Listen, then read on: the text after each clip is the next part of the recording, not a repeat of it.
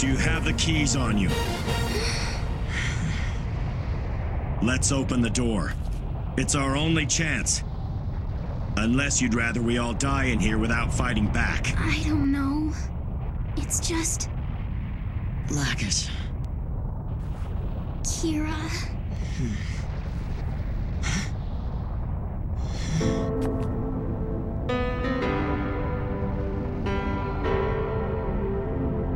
I'll take them. Huh? I want to do it, Lacus. Give me the keys. No, you don't have to. It's all right. I'm all right with it, Lacus, really.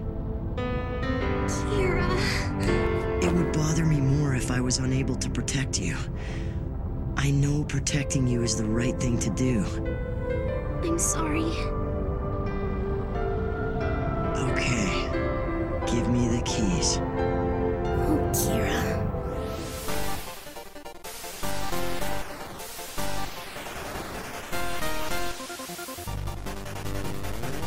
Hello and welcome to It's a Gundam, the internet's best episode-by-episode Gundam Seed podcast that now has to watch Destiny. My name is Jeremy. I'm the ghost of Tyler, but also just Tyler. My name is Zach. You may be wondering why I did that, as Zach clearly is, and it's because we got some good Ghost Dad screen time this week. It's been a while, It has. but it's back in style. So, did we ever get a final tally on Seed? We because we did. didn't mention it in the last couple of episodes. Maybe I was planning on mentioning it in the wrap-up episode. The final Ghost Dad time in Gundam Seed was... He had 16 minutes and 59 seconds before he died, and 39 seconds after he died, for a total screen time of 17 minutes and 38 seconds. Okay, so that's why we didn't mention him a lot in the last couple episodes of Seed. It's because he didn't actually show up that much after he died. No, it's mainly Destiny that I always had the feeling that he just was always there. Yeah, it turns out he was not. He has not actually been here that much yet. I feel like they cut him out, but I could be wrong. It might be a Mandela effect thing. But this week we got Ghost Dad in Phase 13, Resurrected Wings. Whose wings got resurrected? The answer is Hiro Yui. He's back, guys. Yeah, he's back. He's got the wing. He'll kill you. Exactly. Don't invite him to your birthday party. Oh, I remember that scene. It is such a... He's the biggest asshole in the history of Gundam. A series about shitty teenagers.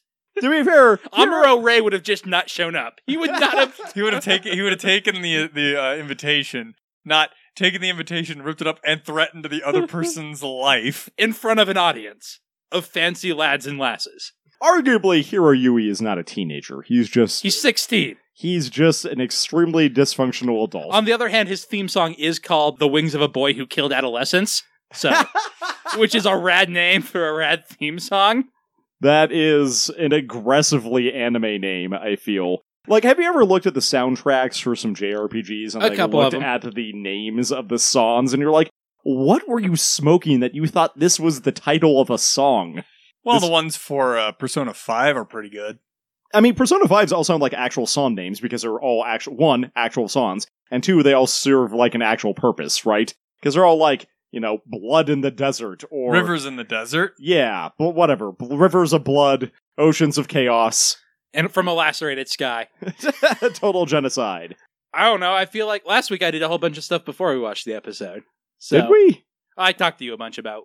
That's remember, because Zach had to use the restroom. Oh, yeah, I remember that. And I planned to talk to you about stuff anyway. Now I forgot how this podcast works. Like every time I record. You'd think that, even though we do this on a weekly basis or bi-weekly basis, you'd think we'd be better about remembering how the episode is supposed to go. Should I give a recap? Do we care at this point? Tell me about the sad boy, the angry boy, and the sangry boy, Tyler. Okay, so there's a sad boy. He's going to be less sad this episode, or maybe more sad, but now he'll have a giant mobile suit to do it in. Spoilers. Sangry Boy doesn't even show up. Oh, they want to give him a Medal of Chaos for his the service. 8-pointed star? For his service to the Emperor, yes. That is not chaos.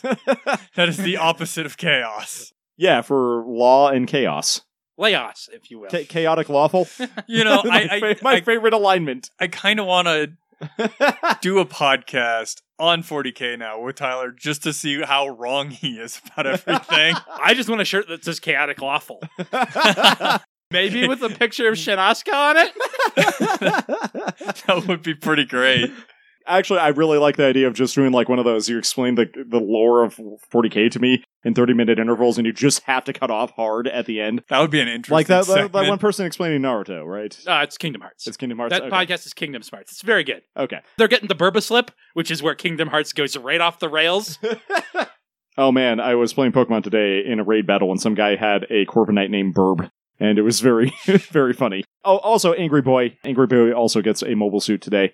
And his girlfriend, meanwhile, Queen President of Orbland, declares war accidentally on everyone in space, and the rest of Earth loves her for it, and also her new husband also loves her for it, but hates her gaudy fashion ring. You're talking about what's happening this episode, not what's happened in Oh, the I'm past. sorry. Yes, I got a little distracted by our talks of Lawful Chaotic. So that's a preview for this episode, and I guess that's what you're getting. Yeah. Yeah, previously, things led up to the points where... We're here at. Yeah. I guess Angry Boy fought in a war and he doesn't understand his identity anymore, and then sweet space president said, hey, would you like another mobile suit to go fight a war? I think we're gonna basically just do Gundam Seed again. You want to do that? We've got one in the basement. Yeah, we've got one in the basement. There's another Archangel. Just go do that again. Sad Boy's been sad. He's done literally nothing this entire show other than be sad. His girlfriend's awesome, but she also hasn't done anything. Her imposter has done more than she has. She had a fancy meal with a Sangry Boy. Well, she also, was like, yes, obey the chairman because he's right. Oh, I'm sorry, is She had propaganda, that's what Is it was. Athrun Sangry Boy? Yeah, Athrun is Sangry Boy. Okay. He's sad and angry. That is fair. I feel like Shin is also sad and angry. I feel like Shin can't process the sadness because he doesn't have those 2 years of maturity, so... So he's just angry? Yeah. Okay, Angry Boy also is not in this episode. Or I guess previously he went berserk, and that was very useful He at went the to time. very, very angry. Yeah, he became super angry. He went super angrin.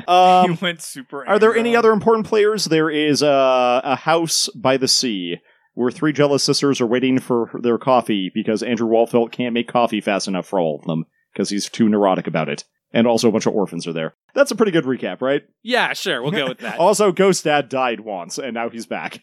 So we are going to watch Phase 13, Resurrected Wings. That was arguably the worst recap I have ever given, ever. Arguably? I don't think there's any arguing there, Tyler. Well, I was going to say, I mean, there is an argument to be made. It's a very strong argument. I got a little distracted in the middle. I'm sorry. We're watching Phase 13, Resurrected Wings. You can do it on Crunchyroll or maybe YouTube or Hulu, depending on where in time you are. Or you can listen to me tell it to you. I wouldn't recommend that option. We start on last time when the Angry Boy and his 2 friends were fighting all of the mobile suits and were attacked by Orb and a crab. A very big crab. It's a very cool crab. It's got heat claws and everything. But Angry Boy goes Super Saiyan for the first time ever. Everyone's first time is around 16, I feel. And then he wrecks a bunch of stuff and saves the day. But also slaughters millions. I feel like Yeah, we it's see a lot of probably escape thousands. boats. Yeah. Yeah, I was gonna say definitely not millions. It's more like hundreds, maybe. Meanwhile, in space, the Sangry Boy Athrun is getting a medal that says, "This is a do what you want free card. This is a do the military your way. This is the Burger King medal. It lets you have the military your way." And he takes off to join the Minerva in the Savior. It's clearly not Burger King, it's Burger Czar. Burger President. Hmm. Burger Chairman. The Patty Palace? No. That sounds like a Krusty Krab competitor. It does, yes. We get the opening freeing from us mercifully from this, and maybe we can do a serious episode recap starting now. Unlikely. Have you listened to these episodes before, Jeremy? No, actually. So previously, Shin Asuka's family was murdered accidentally while Kira was defending the nation of Orb from attack, basically, and now he's very angry about it. And he's on board a super experimental Zaft ship. I had to remember which allegiance he was because I can't remember their uniform for some reason. Also, some people tried to drop a colony on Earth and partially succeeded. So now Earth is very angry at space, but also the people in space are genetically engineered. So there's additional hatred towards people in space from the people on Earth. So now they're at the war. And also Orb, 2 years in the future, even though it seems like way further in the future, is now aligning themselves with Earth to get back at space because otherwise they'll be destroyed, but probably also other political machinations. Also, Dr. Evil has a cat. That was a much better and succinct recap, and it didn't even take you the entirety of the opening. This is the last time we're seeing this opening, by the way. Well, I mean, are you just sad because we're getting probably fewer characters running around naked in the opening? No, it gets corrosively more, Zach. You know that. I know. None of this nudity has been particularly tasteful thus far. The nudity in the ending is much more tasteful. So we begin with the Minerva smoking, dinged up. I do really like how battle damaged it is. I think it's a little bit more than dinged up. It's smoking. They've just loaded up all the mobile suits. It's pulling in Isak and Diarca. And they're like, man, I hope that there won't be any other follow-up attacks, because did you see all the damage? Welcome again to why the Impulse is a terrible design. Because he walks it on board, and now they gotta take it apart. It's fine. I actually really like that Gladys and Arthur are, like, talking to each other over the battle damage report. There's like, please report the law of navigation. But they're like, man, thank God Shin was here. It's like, yeah, he sunk 6 vessels. That's goddamn incredible. He sank their battleship. Have you seen Kira? To be fair, he did basically just go from nothing to ace all of a sudden. That's pretty impressive. And I do like that the mechanics are all hugging him like, yeah, thank you, Jesus, too, for saving all of us. He's appreciating it, as opposed to Kira, who never knew how to handle the attention. Well, it wasn't so much that he didn't know how to handle the attention, is that Kira actually had a feeling of what he was doing. Shin, I don't think, has let himself process that. Kira always felt bad. Well, yeah, I mean, I don't think Shin has let himself process that those are people in those other mobile suits, or he's hiding it behind it. They're trying to kill me logic, which is perfectly fine logic. He's also actually had, like, psychological soldier training, too. Yes, there is that, too, whereas Kira never got any of that, so it makes sense that Kira's a bit more damaged in that way. So while Shin's receiving all this adulation, Gladys is like, now I understand why he got the mobile suit and not Rey. It's because All Might found him first. No, it's because Shin has emotions, and clearly that's what counts. But she's like, it didn't make much sense to me. But Chairman Durandal is a specialist at DNA analysis. Put that in your back pocket. Yeah, can we pause on a second? That doesn't even make any sense. Did the chairman hand pick Shin? Because that's what the implication here. And further, that implies that the chairman went to a goddamn science lab, did a bunch of work himself, and he's like, this one, and then went back to chairmaning. It's super weird. He is commander-in-chief, I think. I mean, it's fine if he handpicked it. That's fine. But they imply that he was handpicked because the chairman himself used his science knowledge and not relied on one of his advisors. Also, DNA doesn't tell you what somebody's going to be good at. Well, you say that, but maybe we're not good enough at DNA. And also, it could be that he had a bunch of techs give him the DNA analysis, like, of the candidates. And he's like, this one. This one's got a spike here. This angry boy is the most likely to go Super Saiyan. So... Yes, is Rey emotional enough to go Super Saiyan? And I'm like, yeah, I was pretty sure we were going to die. And then he just showed up. Not even the freedom could top that. Yakin Due could possibly top that. I was like, did you actually see the freedom at that point? Because I don't think you saw it. If you did, he that was didn't. nothing. Although, to be fair, the freedom did not shoot down a lot of battleships. I mean, yes, but there was also considerably more things for Kira to shoot. True. Yeah, he basically single-handedly destroyed an entire army. Shin destroyed a battalion. Although, to be fair, they are definitely caught up in the moment here. Yeah. I mean, even Gladys is like, I'm so glad we have Angry Boy on board. Well, like, she's requesting a decoration, which I like that is like, they're mentioning that, because that definitely would be worth a medal. Yeah, like I said, he went instant ace. That is uncommon even in this universe. And the mechanic's like, anyway, get back to work. Then you notice the ship was blown up. We gotta make sure we'll make it to Carpinteria. And like Luna comes up like, yeah, what happened? You just suddenly became a super ace. Which she actually says in English, which I love. And she's like, I don't know. I just thought I was going to die. And I got really angry. Yeah. I just got really angry and was like, I'm not going to die here. And then suddenly the rain was gone. I could see all the obstacles in my way and I stuck swords in them. I love how Luna Maria's response is, you mean you lost it? Like, okay, so you're saying you went insane. And I do like how she's like, no, that wasn't it. But he says it so serenely, like she's not even making fun of him. Yeah. But she's like, well, I guess I can't argue with the results. You did save the ship pretty much single-handedly. And Rey like, has an expression. And he's like, to be alive is a valuable thing. I read that in a book. That's the only reason I can say that. But it means there's still tomorrow. I do really like and both of them were like, what the fuck is wrong with him? But then Shin's like, that's fine. I'm just going to smile. Yeah, he looks really grumpy and then he smiles a little bit, but then he walks off and is a bit more... Rey? Yeah. I was going to say, he actively looks almost like... Not grumpy, but maybe pensive. Yeah. Knowing some stuff about Rey, I'm kind of wondering if this is supposed to be foreshadowing of some stuff, but I'm not sure. So anyway, there's an official announcement that Orb is going to join the World Security Treaty Organization next week. And Kigali is at her father's grave. Which, by the way, it looks says like... we will never forget about like all the sacrifices and whatnot, and I think that's to counter. I mean, it really is to counterpoint the announcement that they're going to join with the Earth forces, basically, because like she remembers the Earth forces are the ones that wrecked Orb the first time. So she thinks about her ghost dad and all the times he gave speeches that would directly counter what Orb is doing right now.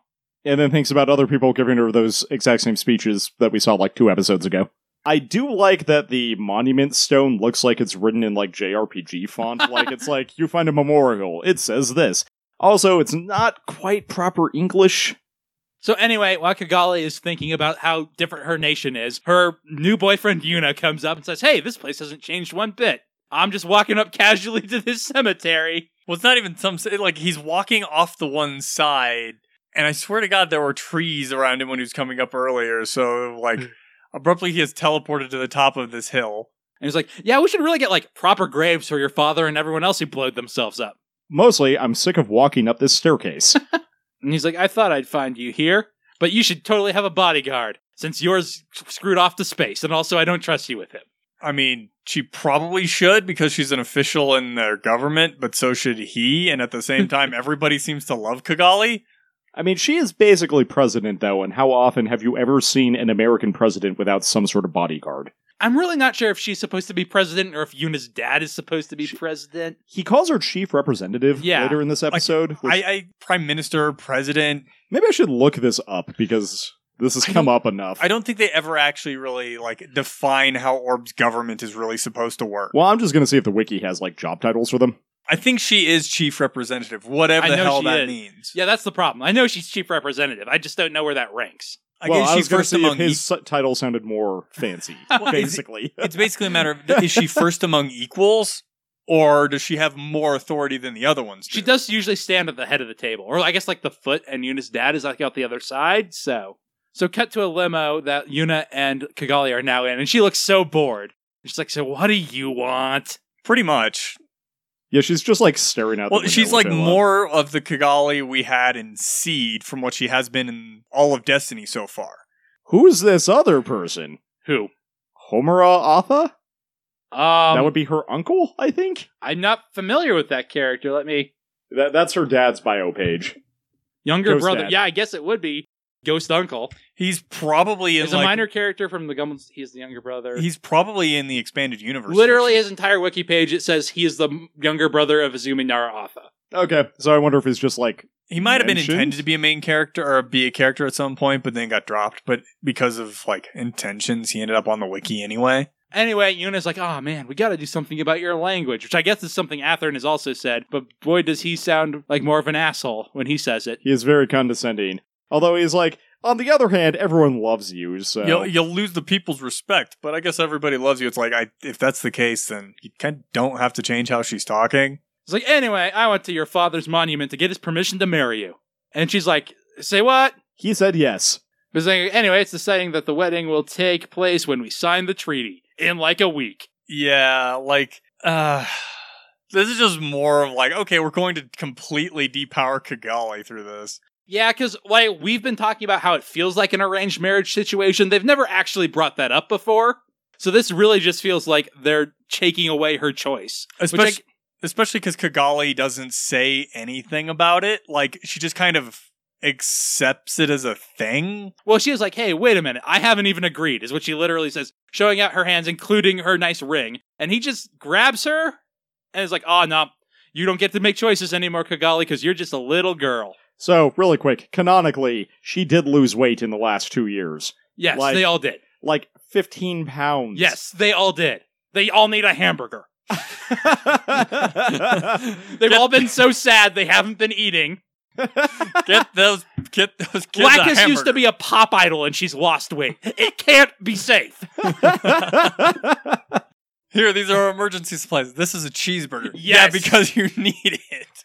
Anyway, back to Yuna being an awkward creep and telling Kigali she doesn't get a choice about who she's marrying. Yeah, he's like, honestly, he's mega rapey in this scene. Yes, as he's like stroking her ring and be like, hey, we're both naturals. And I can't have you seen with the damn dirty coordinator. Yeah, it's like, we're about to sign an alliance with the racists, so you can't marry a coordinator. I mean, some of my best friends are coordinators, but I don't want you seeing any. Yeah. He's like, literally, we have to keep you away from all those coordinators, like your brother and your boyfriend, and I don't know, your brother's girlfriend. And that cool dude that they happen to live with, I'm pretty sure he's a coordinator. But he is like, hey, is being buddies with a bunch of coordinators why you want us to side with the plants? It's like, you go flee the country? You don't have any choices. You have to marry me. And all she can do is cry because he can't even punch him, which is what Kigali would do. But then he is like, yeah, I have lots of coordinator friends. Birdie? Honestly, from what we've seen, at least in Gundam Seed, you get the feeling that Kigali would deck him, but she doesn't do anything. Yeah, she just awkwardly is in a car. Meanwhile, we get Sad Boy with a bird on his head, just like looking like he's spacing out. Maybe he is on the medical marijuana. Maybe. That would explain a lot, really. Dude. So she doesn't do anything to his announcement, just glares out the window. It's like, come on, be active, do something. Speaking of never doing anything, we cut to the Kirillakis Waltfelt Maru household. Romulus, that's her last name. Where she's enjoying the sea breeze while Waltfelt makes coffee. Yeah, Waltfelt brings her a cup of coffee as well as having his own. He's like, I roasted this one a little more. Tell me how you like it. And she's like, not as good as yesterday. He's like, oh, I see. I must notate this in my spreadsheet. I do actually really like that he just enjoys coffee enough that he's trying to find the perfect flavor for her. So they watch Kira go out to play. And they have this very cute, awkward moment where they both start talking, and he's like, no, ladies first. It's very, what's it called? In Waltfeld's character to, ladies first. But she's like, no, I insist. And he's like, well, so Orb's getting real shitty politically. I don't know if you noticed. But we're not going to be able to stay. I do kind of wish this had come up earlier, but I do like how he's like, I don't know if it's going to be safe for coordinators at this point anymore. So we should probably go to the plants. Durendal seems pretty chill. Knowing what I know about him, we could probably hang out and drink coffee. But he's like, yeah, Kirillakis and I should definitely get out of here. But hey, if you want to split rent, you can move in with us. Yeah. Well, I mean, she asks him to the plants, and Waltfeld is just like, yeah, I mean, that might be the only place we can go where people won't be trying to murder us. And he's like, I was hoping you'd come with us. So he says, I thought you could come with us, so... I mean, yeah. He's basically just like, I enjoy hanging out, we should do that more. We were having the conversation on Discord about if they're a couple or not, and I feel like this is the scene that has the most, evidence towards that. I would say that because they're having the conversation the way they are having it, they are not a couple. No, but I think Waltfelt wants to. That's the way I take it. The reason why I've always looked at it and thought about it is because right after we get, while they're having this conversation, it flashes to a picture of Waltfeld's dead wife on the mantle.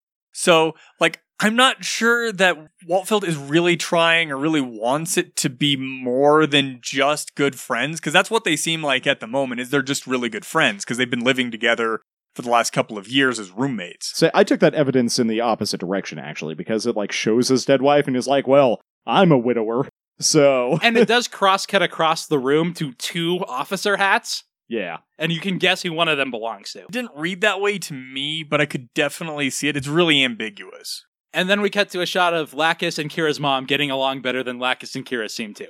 Well, it also showed them initially harvesting those plants, so... And Birdie has a romantic conversation with an actual bird. Anyway, Maru responds basically I would like to live peacefully and die of old age. That sounds fantastic. Well, I mean, think about it. She was constantly being shot at for a good chunk of the at least 6 months of those previous 2 years, and it's all I want to do is live out the rest of my life without having to worry about somebody shooting at me again. I mean, if we go up there, we will constantly have to worry about someone shooting nuclear missiles at us. But I don't know, the chairman's got a neutron stampeder. It'll probably be fine. And with that, we get the eye catch. Get ready for some tactical espionage action in a minute. Because I'm keeping this one short and sweet, if I can today, because I'm very tired. Thanks, everyone, for joining us in our game of Civ 6 yesterday, as of, I think actually today. We tried to do a game with the podcast crew and everyone on our Discord once a month. It's the last Sunday of every month, so if you're into that, come join us. We rotate which host picks the game every month, and it's completely random. I'm thinking maybe Terraria for my next one, but that's in 3 months. I don't know. We'll see. Other than that, hey, hit us up on Patreon if you were a patron. you could have listened to this episode on March 5th instead of today, March 30th. We also have some weird bonus content up there, like the Valentine's Disaster that recorded on Monster Musume. I don't have anything in particular this week, and no one gave me any notes that they wanted me to read, so let's get back to it, and we finally get to see Walt Feld's sweet Mega Man arm. Lemon. I listened to one of our older episodes where we forgot to mark the eye catch, and man, was that awkward. Yep, it is. So we cut to night, and we see some people in dive suits coming from the beach. Frogmen. Frog people. And they put on some night vision goggles and load up some suppressed carbines. submachine guns. I will point out that those night vision goggles are Splinter Cell as heck with the multiple eyes and like... No, that's actually what night vision goggles look like. Really? I didn't know that. I think it depends on the model, but there are some of them that look like that. And anyone's like, got that? We've no trace of her death at the site. But also make sure you do get her. Don't just miss. And they're all like, okay, Roger, we got it. Canonically, that dude's name is now Roger. Yep. So Lacus is sleeping with all the kids, it seems like. Not that way, though. She usually does. Yeah, I mean, In her Lacus PJs. is basically like... Space Mom. Space Mom Lacus. The Reverend, Kira's mom, everybody's asleep, while Special Forces guys are moving in on the house. Is it ever established who funded this mansion? I assumed it was Kigali / the Orb government, but no. Okay. Yeah, I wait, was are kind they of- in Orb right now? Yes, they are in Orb. Okay. Yeah, so I they was- got a lot of money to throw around. I always assumed it was Kigali, or like they were in some kind of like witness protection for Orb. Although it could also just be those Lacus Klein dollars. She was a pop idol, so she probably has bank. So anyway, they have perimeter Haros who start going off alarm-wise. Being incredibly annoying. Maru wakes up like immediately. So does Waltfeld. They are light sleepers, although I do love Waltfeld's coffee book that he is sleeping with. Yeah, he's got just a book about coffee. It's just labeled coffee on his pillow. And we see that he has actually gotten a prosthetic arm. Yep, it's currently strapped in. And we see Kira, who apparently was just laying in bed, unable to sleep. I assume that's probably every night. Most nights. It's the depression will keep you up. Until he passes out. So Waltfeld with his cane and his gun gets out And- around the same time as Maru. Who comes out, and they both have handguns. And Waltfeld's like, well, I'm going to go attack. You look after her You and play the children. defense. And get them to the shelter. It does make me wonder, because they clearly were prepared for something like this, but they both had guns nearby. Why didn't they have bigger guns nearby? Maybe because they were illegal in Orb and they were hard to conceal. I don't know. They do have a goddamn mobile suit in the basement, though, so I don't know. Well, we do find out that Waltfeld has a Vash the Stampede arm. Yeah, so. I was gonna make that joke. It's the obvious one. I but- love how, like, Kira comes out of his room. I love his expression here, actually, on where he paused the frame. And he's just, what's the matter? And Waltfeld's response is not, we're being attacked or anything. It's, get your clothes on. To be Get fair, he dressed. then does follow with, we're being attacked. Yeah. But his first line is, get your clothes on. And he's like, look after Lacus and the kids. Boy, put some pants on. Okay. Like, he's more determined when he does it, but it definitely just has the, okay. Maru, on the other hand, does a much better job making sure that a bunch of children don't panic. And Kira puts on all his belts and shows up with his new dad, the Reverend, and his mom. We never established what happened to his dad, right? No. He's just gone. He's just gone. Apparently somebody has died. Yep. La- There were gunshots. You didn't hear Waltfeld them. shot him. And he's like, man, there'd be a lot of them. They sent a hit squad, not a hit man. I do like how when they're moving for the shelters, number one, they're going upstairs, but I mean, it's built on the side of a cliff, so it makes a little bit of sense. But like, Kira's not armed, it's just Maru. Yep. Yeah, I definitely had like a Mandela effect memory. I thought Kira was armed in this. I thought this was another time where he threw a gun at somebody. It is not. It He would should make have. sense, but He should have thrown a Like, gun at somebody. he probably didn't figure he was going to need one. Whereas both Maru and Waltfeld are like, yeah. Or maybe they're like, hey, Kira, do you want a gun? And he's like, let me tell you the story of the time Moo and I were in a space colony alone, and I had a gun. And they're like, yeah, you don't get a gun. Yeah, you're not gonna get one of these. Anyway, Lacus is like, don't worry, kids. Everything's going to be okay. We just need to hurry. Yeah, whereas like Whereas, like, Maru's shooting out the windows. well, and Maru is like moving around everybody with the gun because like, checking corners. it makes sense. She basically like holds a hallway for them as they go past, and she and Kira share like a soldier nod, which is kind of cool. It's a good thing that guy waited just long enough for all of the kids and everybody to go past the hallway before he came through the door. Yeah, I do love that Maru just like judo kicks him too when and he then comes just around the corner. shoots him in the face, man. She Double just- tap, too. Yeah, she just straight up executes that guy. I love it. I love the fact that both Maru and Waltfeld here get to be badasses. It's awesome. Which is a little weird because Maru is a mechanic. But we did see her do gunfights in the past. Yeah, like That- Not that a lot. makes sense. Her being like a martial arts expert is a little bit different, but Well- she also could have been doing it. She has something to since- do in her free time. Well, she saw all the weight all the other girls were losing, and she wanted to do something productive and fit. So she took judo. Kira just picks up a kid and is like, "You're going this way now," and just kind of tosses him forward. I do like that Kira is bringing up the rear, and he just keeps kicking back, even though he doesn't have a gun. He's like, "Hey, Maru, they're coming behind you." And luckily, she does a cool Matrix dive Around as the they corner. begin opening fire to get cover on the corner. And as soon as she has cover, she Gears of War style is able to take them out. Meanwhile, we cut to a bar where Waltfeld has flipped over a table to use his cover. I'm assuming it's 2 tables because there are legs does on look- either side of where he is. But man, those must be some thick tables. They're mahogany. He goes through a door because the tables aren't working, but there's a guy waiting to ambush him with a knife. With a knife. Dude, if you're there, why didn't he just open the door and shoot Waltfeld? Because the reason is, he knew Waltfeld had a name and was a main character. I mean, although, to be fair, they are shooting bullets towards the door. You don't want to be a victim of friendly fire either. I mean, yeah, kinda, but clearly they're not going through that. I also table. assume he did not know Waltfeld was in there. Well, I do not think he's like, if I open this door, a guy will just have his back to me.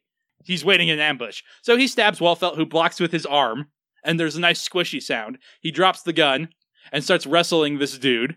Who apparently just didn't bring his gun with him. I love the boot to face that Waltfeld has, and then he just whips out His Mega Man cannon. his Mega Man cannon and just unloads on the dude. And I do like, again, it showed that he is missing the arm and that he stabbed the fake arm. I guess he stabbed the Mega Man cannon. Yeah, Well, he because stabbed it like took off he's- the yeah, cover. He stabbed like the sheath of the arm, and he just puts it back. I do love the self-satisfied smirk. He's like, man, I really hoped I get to use this. Man, this was not a waste of money like they said it was.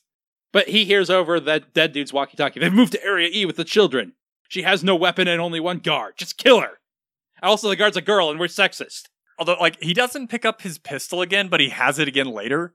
So, He actually had spares. He reloads by just... yeah, because, like, now he's back and he's got his gun. We just picks it up off screen. They He didn't want to left. show us him realizing he forgot it and awkwardly going back for it. I would have loved Well, that I scene, guess it though. also didn't actually show which direction the gun went. It just showed it skid next to a wall. Yeah. It was just kind of implied that it was over towards the door.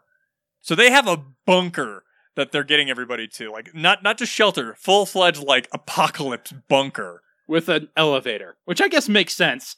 They're probably going down into the mountain, And right? then we get a shot from a dude in a vent who apparently is taking his sweet, sweet time.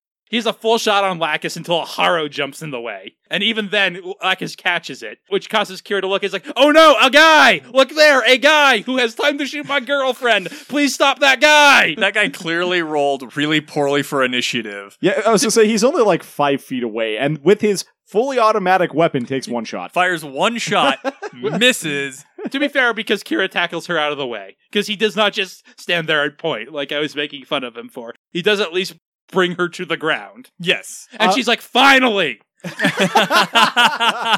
I was really hoping that the Haro would take the hit for her. Not because I hate Haros, which I do. Because it would but- make a little bit more sense. Yeah. And then, like, as soon as Maru and Waltfeld realize, oh, Oh, there's there's a a guy dude there. up there, they just hose it down. That's now a blood vent. In my head, it's always an excessive amount of bullets, but it's really only 4. They both double tap the guy. Yep. It feels like it's a lot more It's because he of can't go anywhere. because well, it's because of the time frame, because they both turn around and fire into the vent. It feels like, you know, one of It's those also moments. synchronized. Yes, where I should just, it's like whip out the submachine gun and just waste the entire clip into the dude. But nope. I love as Kira's helping Lacus back up, they both have this awkward smile on their It's so faces. cute. I know. It's like very milady, like, but not in the creepy head tilty way, but in the we are doing some night role play right now. And then just drags her into the bunker. It's the elevator to the bunker, but same thing.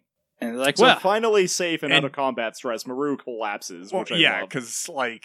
And she doesn't like break down or anything. She's just like, I'm exhausted. I need to breathe. Well, and it kind of reinforces it, because she says... I'm pretty sure it's her, says they're coordinators. So, like, she's been hitting above her weight in this fight, so to speak. So it makes sense that she's tired. And Wolf Holt is, and they're not amateurs, which is pretty obvious from the gear they're carrying, but... Yes, but clearly they must not be that good because they're beaten by a cripple and a natural woman. Yeah, a level 20 cripple and a level 20 natural woman with a bard playing the buffs. Also, Kira's there, but he's pilot. He's useless until you get him into a suit. Yeah, he can point. That's why he was helping. He had a high He's like, perception I stat. want to help. He's like, how are you Tyler- helping? I tell him they're behind her. I point at the vent. Tyler, he used cheer. Melchio's the cleric, but... No one's been hurt. Their AC's too high. And so Kira's immediate response is, you mean they're with the Zaft forces? And they're like, at the very least, they are coordinator special forces. I like how Maria's like, oh man, can we be any more boned? Man, it just, for them to go after her, referring to Lacus, because everybody should have figured out by now they're after Lacus, since, like, the one dude who had a perfect shot was aiming for Lacus. And I do have love Lacus is like not unfazed by it, but is like, I have to take care of the kids. I can't worry about why they're trying to shoot me. And Kira's like, but why Lacus? A question I have asked. Yeah, but why Lacus? I assume it's because... So, spitballing, I assume Durandal ordered this hit so that his Lacus would be the only Lacus to rule them all in darkness. Yeah, okay. I don't want to go on the rant just yet. That comes later, because it's like going over the rest of the episode first. The other option is Yuna was just talking about how we got to get rid of all Kigali's coordinator friends. And he does have coordinator friends. But why Lacus? Yeah. Specifically. Yes. I would kill Kira. He's her brother. That seems like the much bigger, more tangible threat. Okay, so here's the thing. None of them necessarily have any reason to know who Kira is. Yuna might, but here's Yuna the thing. mentioned Kira earlier. But he knows he's her brother. Yes. He doesn't necessarily know, number one, who he really is, like that he was the Freedom's pilot. He knows he's a coordinator, though. He knows he's a coordinator, but he doesn't know he's the Freedom's pilot. He doesn't know he's got the Freedom in the basement. That is true. Yeah, I guess no one knew who piloted the Freedom. Yeah, that's my really, point. right? Like, Atherin Zala was in the Zaft military, so all his deets are not public knowledge, but... Military knowledge. Yeah, whereas, like, who knows Kira Yamato is the pilot of the Freedom? The Three Ships Alliance. Yeah. I didn't realize that. And Diarca. And Izak knows it's the guy who piloted the strike. It is... I Did they never meet? No, Izak and Kira have never met. There is the possibility that Diarca told Izak Kira's name, as well as the possibility that he told Durandal when he was debriefed before they let him go back into the Zaft military. Yeah, Diarca could have told everyone, but I do not think he did, personally. I'm just saying there's the possibility that he mentioned it. Yeah, so Diarca seems both smart enough and cool enough to not have done that accidentally. So anyway, Roger is like, how could we fail? Bring out the ashes. Oh, I thought That's they all were we can do. the asshats. Like, we have to kill Lacus Klein right now, no matter what. This... And also, she did win the last war. Yep, that is true, and that's kind of public knowledge, right? Yeah. Everyone in Orb or in Zaft, Like I in said, the plants. There we go. I have a full rant on this that I'm going to go on after we get to the end, so that we can move forward a little bit without me derailing us too far here. But Lacus finishes taking care of the kids and goes and talks to her bodyguards and boyfriend. Yeah. And she tells all of their names in case you didn't watch Gundam Seed. And she's like, they were trying to shoot me, right? This is all a hit on me. I'm not crazy. And I love how the way they drew her eyes or animated her eyes made it look like while she's definitely putting on a brave face, she's concerned. This is actually rattling her. And I do like how Kira goes to comfort her immediately. He's not super awkward. He's like, yeah, hey, let me do something about this before we say yes. But then there's a tremor and she lands in him. And we see the ashes, which are the new Zaft, or I guess new water mobile suits. Amphibious. That's the word I wanted. New amphibious launching mobile suits. Missiles. They've got crab claws with laser guns. They've got missile pods. They've got mono eyes. Their crab claws are also laser claws. That Isn't only this happens basically once. just the Zagok? It's very similar. The Zagok does not have those missile pods, and it's also a lot sleeker. The Zagok's kind of a fat mobile suit. Yeah. This one's got a lot more curve to it. And with also a lot of lines. The wings, they're not actually wings, but the shoulder wings there are not a very Zagok thing. I know. I love the hell out of these I like them a things. lot, especially for an aquatic suit. This is the stupidest thing on the face of the planet to Why have is that?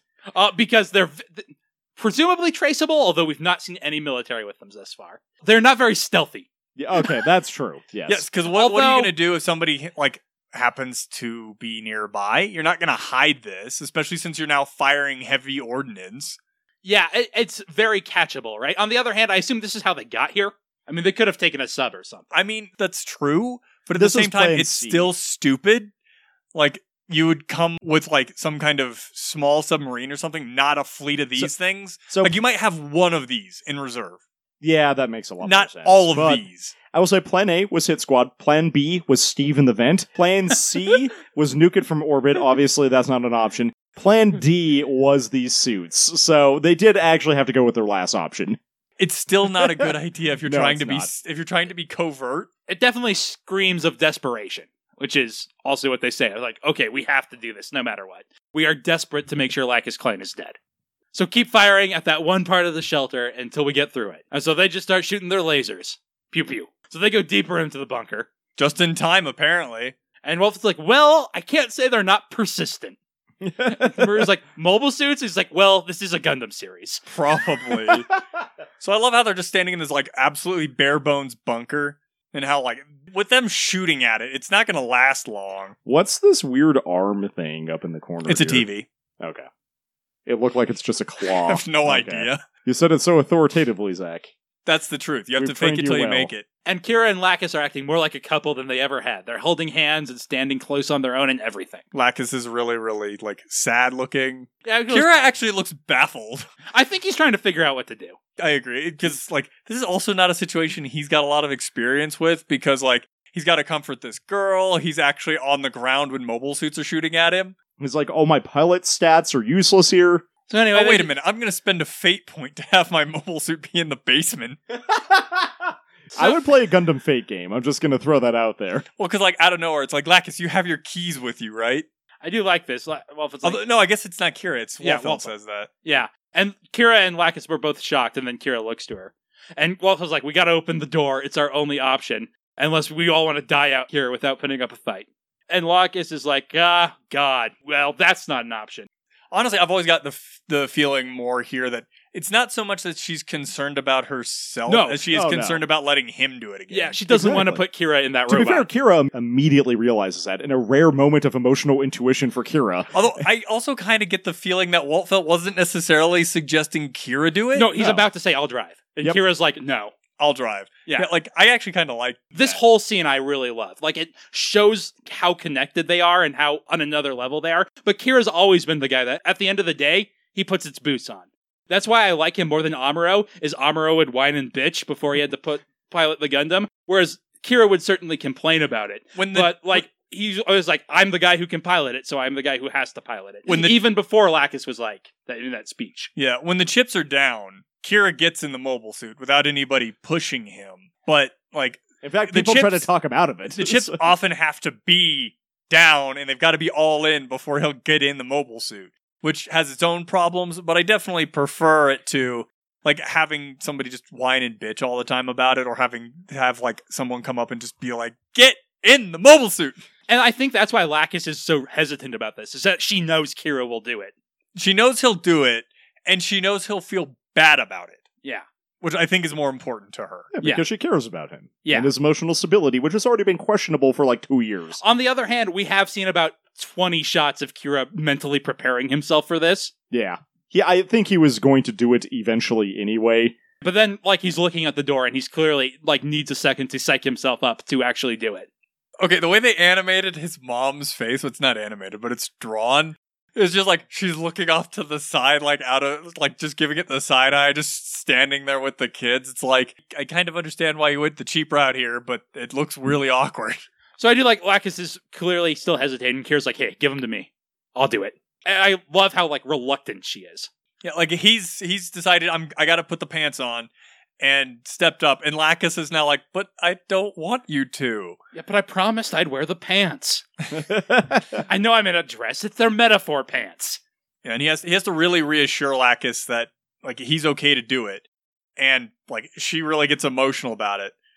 And honestly, I really like that because it's not necessarily depowering Lacus by having her be really emotional here, because like she's clearly concerned about Kira. It's not depowering. She's trying to use her agency. She's like, no, we should find another way. But there simply isn't one. Yeah, but her whole thing is like, we need to find a different way. Whereas Kira and Waltfeld have kind of just realized, yeah, and Maru too, like There is no other way. We gotta go It's kick do some or ass. die, literally. And the keys are in the Haro. The Haro Which is the also only reason... says, "Why is that?" as it opens. And I mean, it don't is like the understand. only reason why the Haro couldn't have taken the shot, but we also know she's got a bunch more of them, so it could have easily been a different one. I suddenly understand why the Haro's dialogue is so weird. Athrun was playing with chatbots when he was designing them, and he's like, I wonder if I can make these things sound natural. No. So No, he did Lacus not. gives Kira the keys to the mobile suit.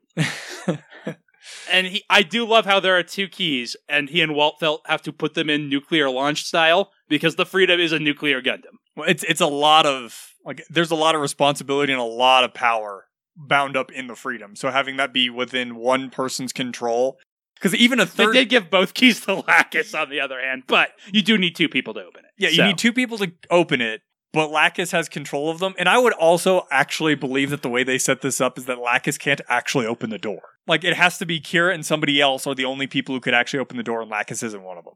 I don't think that, just because Kira earlier said, hey, I'll do it. You don't have to. Oh, I'm saying I would believe it.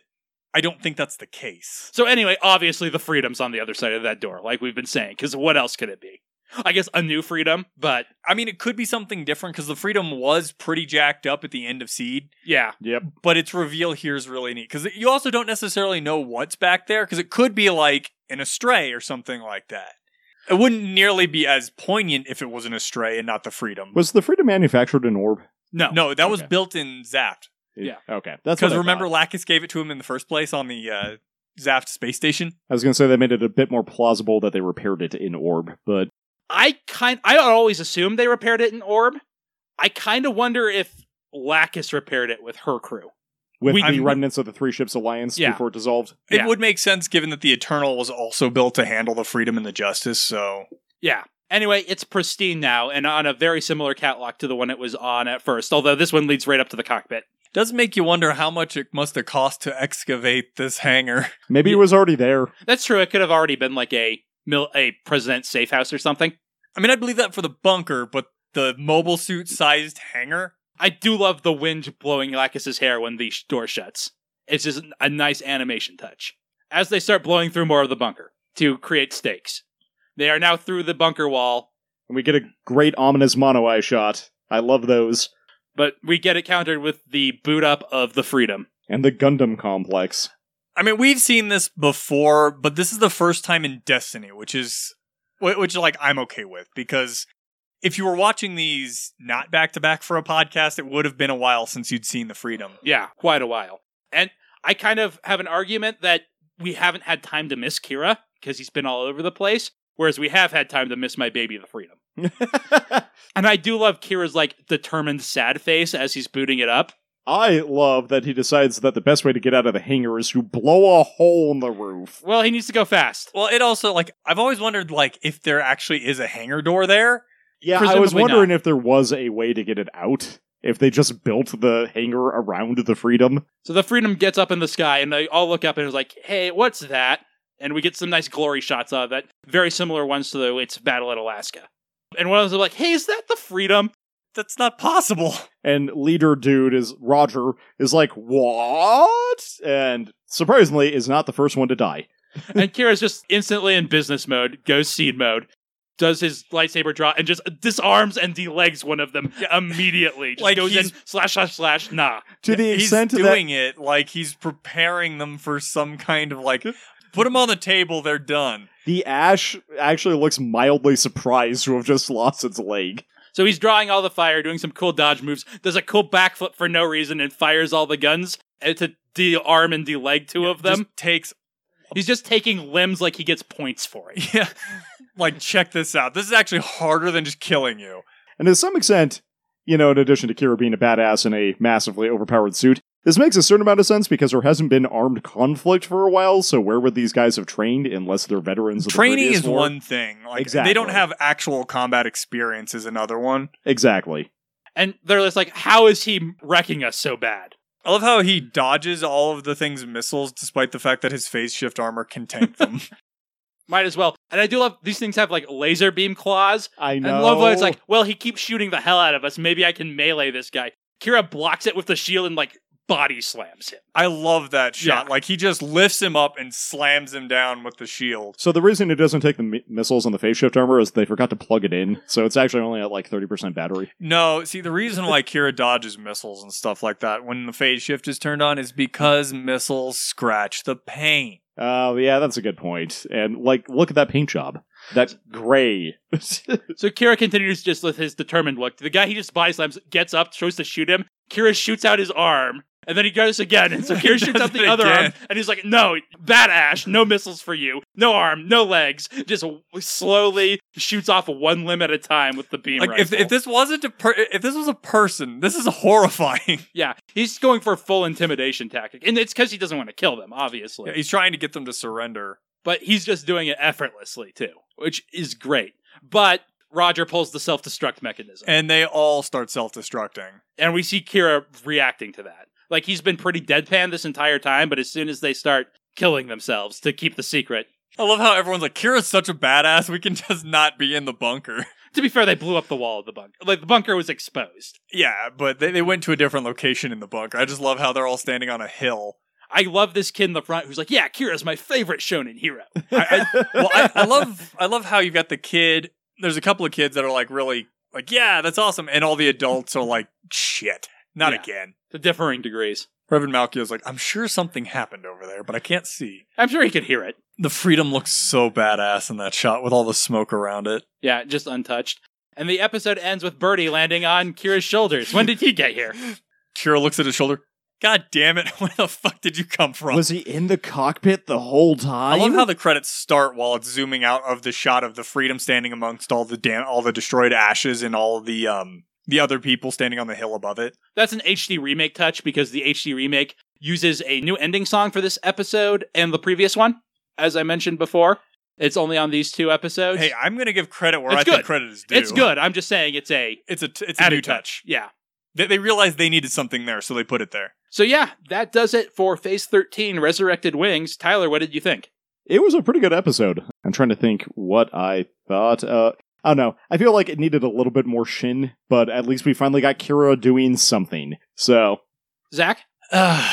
So, I have a lot of problems with this episode because literally no one has an upside to doing this. Because if it's Durandal doing it, and it comes out, you unify Orb's population behind the Earth forces because you went and shot civilians and you shot kids. Because you're not going to kill Lacus without killing those kids. And if it comes out that that's what happened, it looks even worse for you. So we've already seen the Orb is pretty conflicted. So then you put everybody behind it and you have a unified nation. Maybe Durandal already knew that they were a lost cause, though. Not the population, though. Okay, that's fair. The government and the populace, two different things.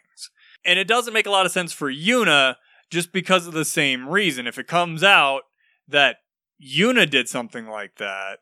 I don't think they could ever trace it back to him if he used Zaft military equipment. I think the only thing he could Yuna actually seems like a great candidate because he could only ever pin it on the plants. Which is what he wants anyway. Yeah, exactly. I don't think that could ever come back to him. True.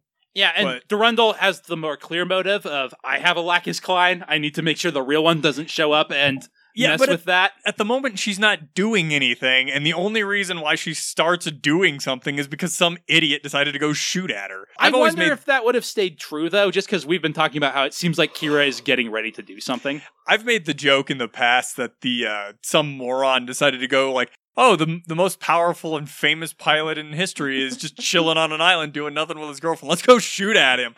But that was because I forgot that, number one, they were targeting Lacus, and number two, like, it wasn't one of those things that I'd ever really thought about, but no one knows who Kira actually is. Which is or kind of has cool. Any reason to expect that he has the Freedom in the basement. I mean, even if they, like the Arca did say, yeah, he's the Freedom's pilot. He's totally banging her. They don't have any reason to think the Freedom's in the basement chilling. As anything more than a euphemism. Yeah. I almost wanted to call this podcast, Let's Go Shoot Mary Magdalene. Like the entirety of the podcast. It's a little bit too inside baseball of a joke, which is why we did not call it that, but that was a potential title for this podcast because of this episode. Because it does wake the sleeping giant. I mean, there's that, and I do also have problems that Maru is such a badass because they are supposed to be coordinators, and it's like, these are trained special forces, like the best guys you have. Maru's a mechanic and warship captain. I'm sorry, that's probably not gonna win. Yep. So like, it's just an awkward disconnect. But I do love seeing Maru be a badass. So I have a real love-hate relationship with that. Yeah, I'm not bothered by the Maru stuff at all. I will say, in my second watch of Gundam Seed Destiny, I kind of pinned this episode as the point of no return. Because I'm the biggest Kira Yamato fanboy in the world. And so I love, especially how effortlessly he just delimbs all these ashes. I love the Kira Lacus stuff in this episode because it really helps reassert, yes, they are a couple, even if they are in a very weird, place physically. They do have that sort of relationship. They are definitely partners. Yeah. And they are, very reliant on one another. The Kira Lacus stuff is fantastic. But also, this is where Kira Yamato inserts himself into the story and slowly takes it over. But like we've been talking about, it seems like he's been preparing to do something anyway. And like I said earlier, the one real problem I think is we haven't had time to miss Kira. Yeah. Because he's been sitting around being sad. If he'd been off screen more, I think it would have been a bit more dramatic, but... Yeah, you're probably right. High point, Tyler? Oh man, there are a lot of possible high points in this one. I'm going to give it to this because it's so schlocky and cheesecakey. The Maru bullet time dodging a bunch of bullets. Zach? As much as I want to give it to the Freedom's reappearance, I gotta give it to the Kira Lacus stuff. Because that is just fantastic, the way they went about doing that. It's all I wanted to have in Destiny.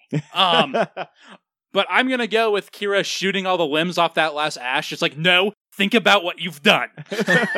Well, especially as the ash goes and okay, other gun. Okay, oh no, foot? No limbs for you. Totally just Black Knighted that guy. Do you have a low point, Tyler? Ooh. Man, even the things that I think are kind of low points are actually pretty good in this episode. I think actually pretty much just the entire car ride between Kigali and... Yeah. That is pretty bad. Yeah, I was going to say, his mock, I guess, a dedication to the memorial, but that was actually pretty good, even if I hate him. So... Zach? I still think the assassination attempt in general, while it leads to a lot of good things about the series in general, or just a lot of cool scenes, it just doesn't make any sense, especially when they bring out the mobile suits. It's a dumb idea. Yeah, no one wins by this. There's a lot of stuff in Destiny that's yeah, it's a Gundam series, and let's bring out the mobile suits to do this assassination plot, is definitely one of them. I think I'm going to go with how long that dude's in event, looking at Lacus Klein. Yeah. And the fact that one Haro did not die for his sins. All right, so before we wrap up, we have a few responsibilities. First, we scored points in Ghost Dad.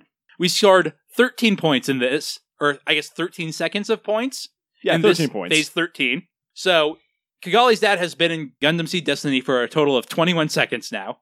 It's a full minute after his death. So, he was alive for almost 17 minutes, 16:59. He has been dead for 1 minute. So we're creeping up on that. See, though, we cut most of the clip episodes out of the HD version, which is going to take a lot of his points away. Yeah, that's true. That is where a lot of them came from.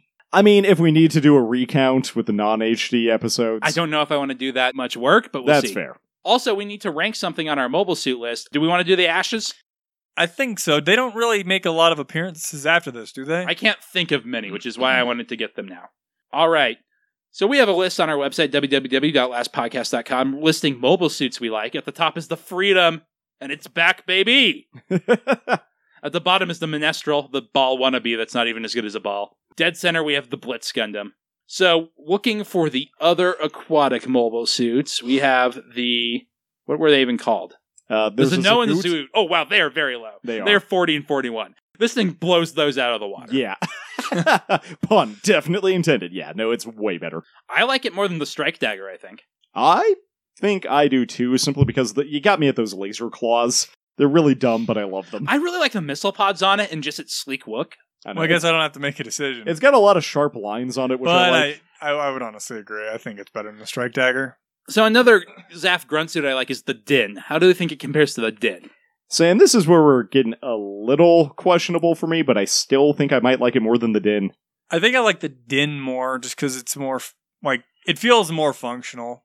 It's a toss-up for sure. I agree with Zach on functionality, but I think I like this design more. I mean, that's 90% of what I rate these on. If I can't decide between the design, then I go to practicality. How do The we think Astray it compares went to really the high. Astray? I like the Astray more, actually. The Astray is going to be really hard to beat for me as a, grunt suit. I also would agree with that. I prefer the Astray. Not quite aquatic, but a crabby suit. We have the Zamzaza. And I think I prefer the Zamzaza. That's last week. Look, The weird hovering crab. Oh, okay, yeah. Honestly, I don't really like the Zamzaza. That's fair. I don't like it as much as Tyler, but I do think it's more striking than the Ash. I think they're about comparable. How do we think it compares to the Skygrasper? I like me jets, and I like me jets with swords, or sword capability, so I gotta give it to the Skygrasper. That's a tough choice for me. I might have to give it to the Ash, actually. I own a model of the Skygrasper. I'm never going to get an Ash model. That's fair. Mobius Zero? I think I might like it more than the Mobius Zero. Mobius Zero is kind of cool with all those funnels, but Also, that moo. well, I mean, It's that's- mostly that moo. The though. problem I have with the Mobius Zero is with the funnels detached, it looks like just one big, gun A barrel tube. looking thing, Yeah. tube. And the gun barrels themselves they don't really do it too much for me, so I think I gotta go with the Ash. Honestly, I think I was actually going to go with the Mobius Zero, but I think Zach's argument just swayed me, so. How do we think it compares to the Gaia Gundam? I think I like the Gaia. a little bit more. Transforming Puppy Gundam? Yes, I- with the little puppy inside. give me the Ash. I know Give me you like that the Ash. Gaias, Tyler. I do Join really me. I do really like the Gaia. I think I also prefer the Ash, though. Okay, You got me with those crab claws. so the final question is it better or worse than the Blitz Gundam? You laughing at Tyler? Zach was making crab claw things. I think we're out of crab mobile suits, but I hope we're wrong. I like the Or Blitz. that Double O is all crab mobile suits. I like the Blitz's motif a lot more, especially, being able to cloak is cool. I don't like all of its weapons being in the one arm, but It looks rad. it cloaks. I prefer the Ash, personally, despite saying the Gaia was better. I think I'm actually going to decide with Zach on this one. I think I like the Blitz. Okay, so the Ash will go at number... 2 S's Yeah, there. I was like, which? It's not 2 H's, Jeremy, so what is it? It's asshat. The Asshat. The Ash will go at number 23, above the Gaia, but below the Blitz. Well, that did pretty well, especially for an amphibious suit. I really like it. It is very striking. Historically, I like really specific purpose suits also. I tend to prefer artillery, as my favorite of specific use suits. But yeah, anything else we want to say about this episode? I'm sad that we lost Maru Manor. I like that house a lot, so... It was a nice house. All right, that will do it for Phase 13, Resurrected Wings. Join us next week when we will watch Phase 14, Flight to Tomorrow. And until then, we have to keep watching. It is our destiny.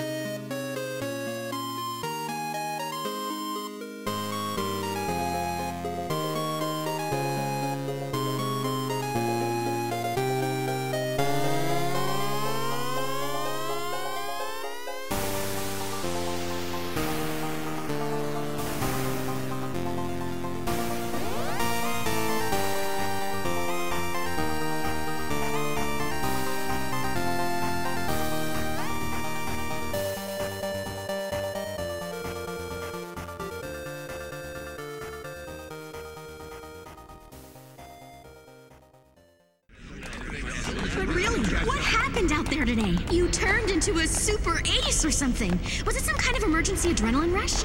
I don't know. I can't really explain what happened.